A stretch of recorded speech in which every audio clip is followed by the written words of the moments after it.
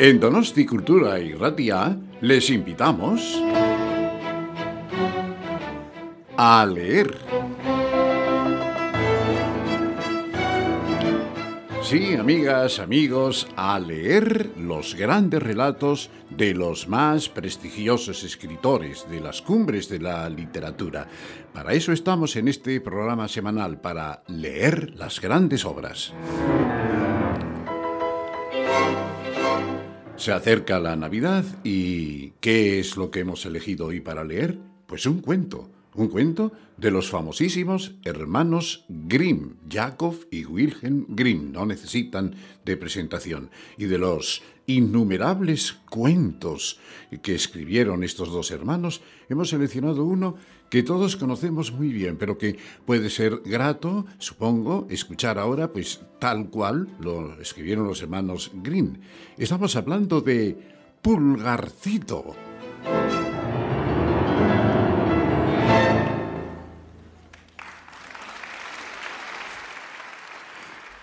Érase una vez un pobre campesino. Estaba una noche sentado junto a la estufa, atizando el fuego, y la mujer se encontraba hilando. Entonces dijo el hombre: «Qué triste es no tener hijos. Aquí hay tanto silencio, y en las otras casas hay tanto bullicio y tanta alegría». «Sí», respondió la mujer, y suspiró. «Aunque fuese uno solo, y aun cuando fuese muy pequeño, hasta del tamaño de un pulgar, me encontraría satisfecha, pues le querríamos de todo corazón». Y entonces sucedió que la mujer se indispuso, y a los 7 meses dio a luz un niño, que si bien era completamente normal en todo lo demás, no era más grande que un pulgar. Entonces dijeron: «Es tal como lo habíamos deseado y ha de ser nuestro hijo querido». Y por su tamaño le pusieron Pulgarcito. No escatimaron con él la comida, pero el niño no creció, sino que se quedó tal como era en el momento de nacer. Pero tenía una mirada inteligente y pronto mostró ser un niño listo y hábil al que le salía bien todo cuanto emprendía. Un día que el campesino se disponía a ir al bosque por leña, se dijo para sus adentros: «Quisiera que hubiese alguien que me trajese el carro». «Oh, padre», exclamó Pulgarcito, «ya te llevaré yo el carro. Puedes confiar en mí. En el momento oportuno lo tendrás en el bosque».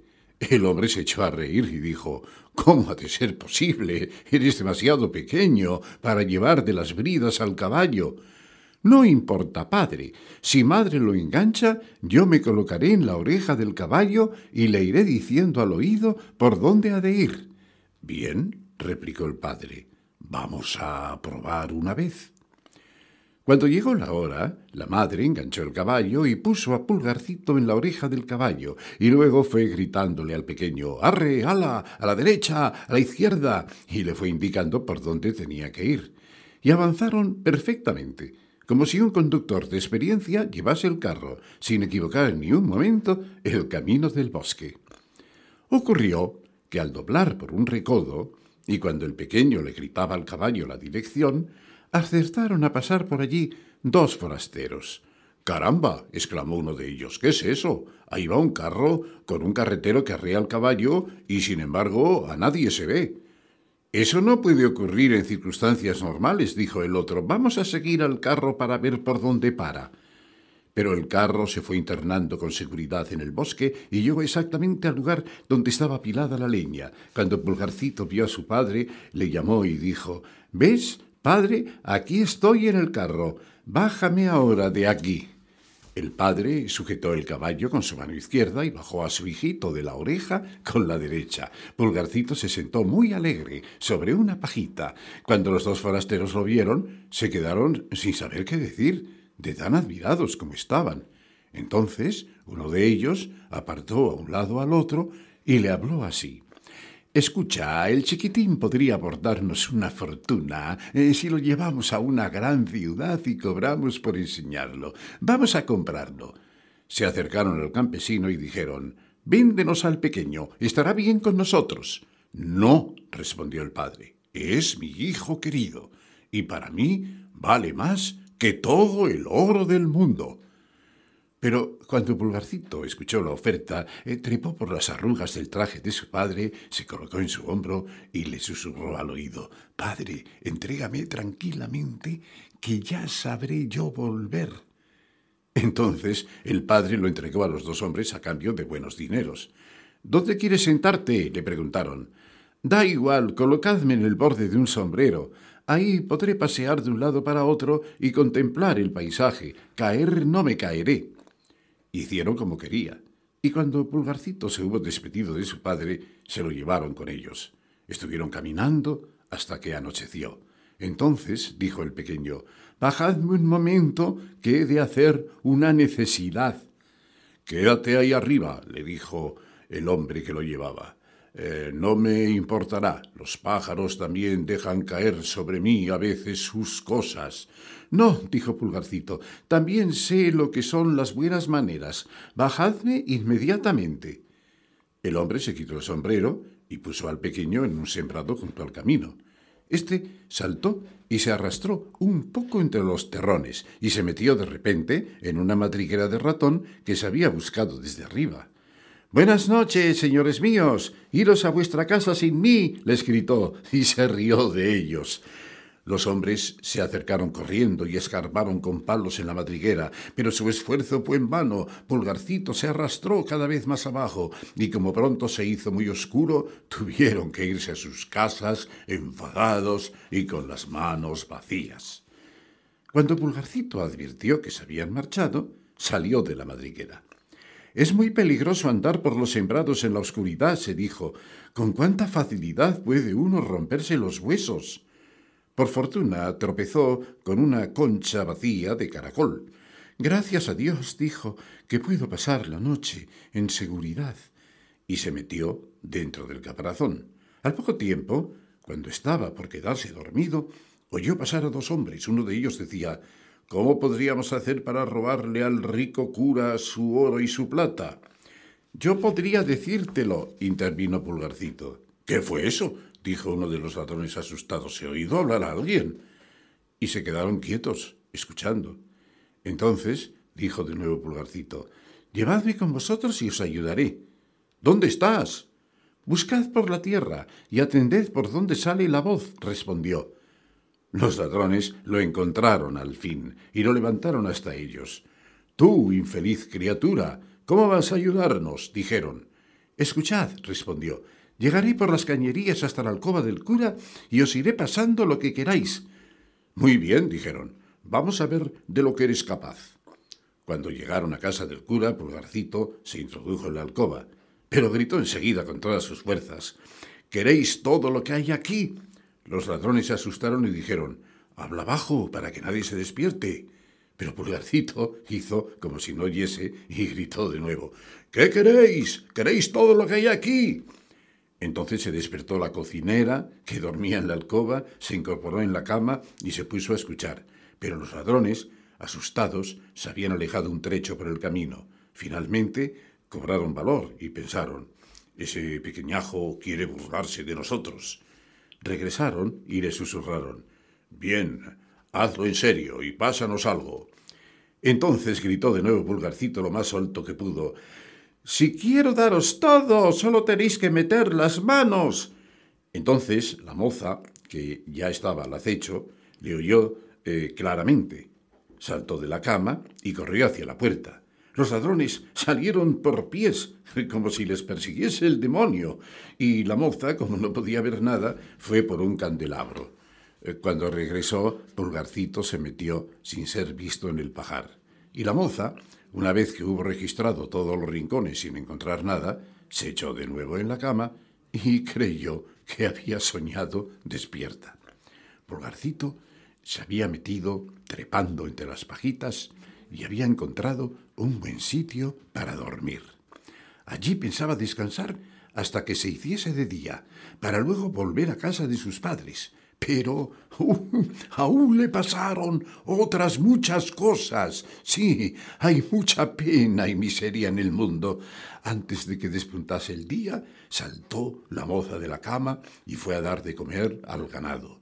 Sus primeros pasos la llevaron al pajar, donde cogió una brazada de heno, precisamente por donde yacía y dormía el pobre Pulgarcito. Dormía tan profundamente que no se percató de nada, ni se despertó hasta encontrarse entre las muelas de la vaca, que se lo había zampado con el heno. «¡Oh, Dios mío!», clamó, «¿cómo he venido a parar a esta máquina de batanar?». Pero pronto se dio cuenta de dónde estaba. No pudo hacer otra cosa salvo evitar ser triturado. Luego tuvo que descender al estómago. «En esta alcobita se han olvidado de hacer una ventana», dijo, «y aquí no entran los rayos del sol, tampoco hay una luz». Y, en general, no le gustó la alcoba en que se hallaba, y lo peor era que cada vez entraba más heno por la puerta, y el lugar se tornaba cada vez más angosto. Al fin, presa del miedo, gritó con todas sus fuerzas: «¡No me traigáis más forraje fresco! ¡No me traigáis más forraje fresco!».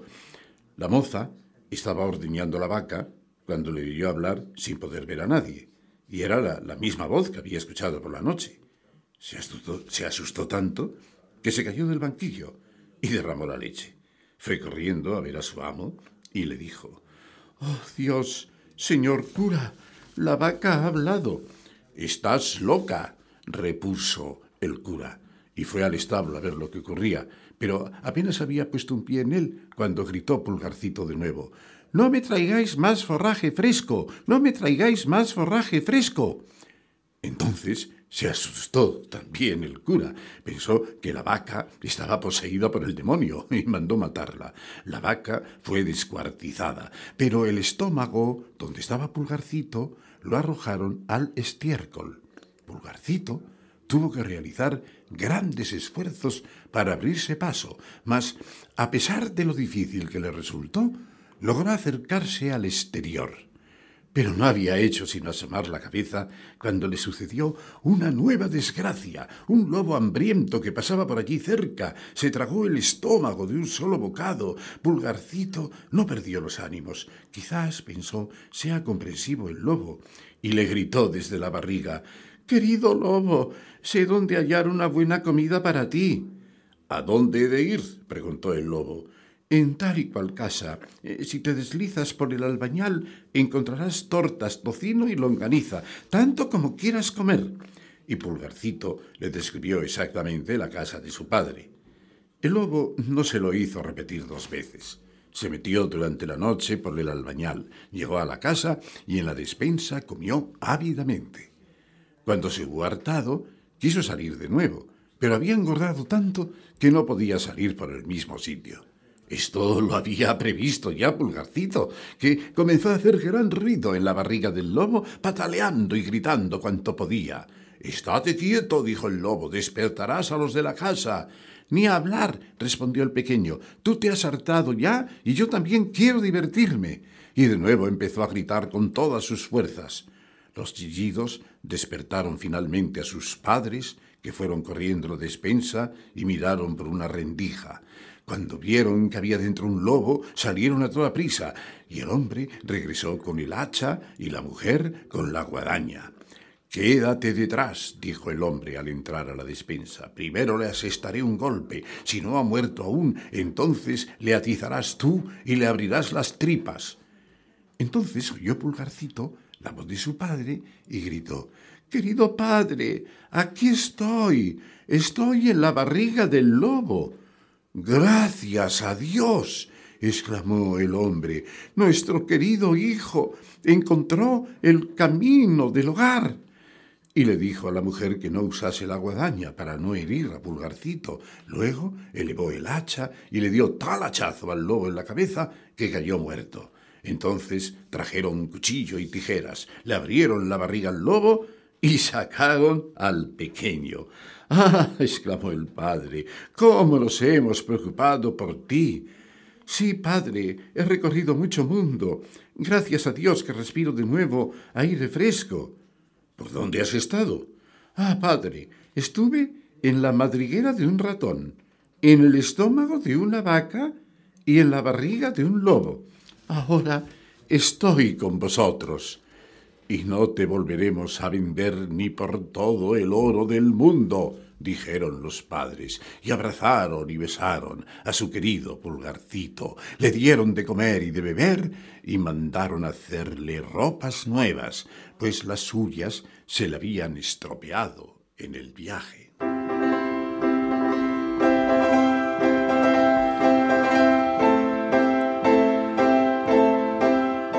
Bueno, pues este es el texto concreto de esta historia que todos conocemos, pero a lo mejor pues no tenemos tiempo para leerla tal cual. Pues eso es lo que hemos hecho hoy en A Leer. Ha sido el Pulgarcito de los Hermanos Grimm, que se acercan las Navidades. Amigas, amigos, gracias por vuestra escucha y ya sabéis, os invitamos desde Donostia Cultura y Ratia, Telmo Trenor, el técnico, y yo mismo, os deseamos y os incitamos a leer.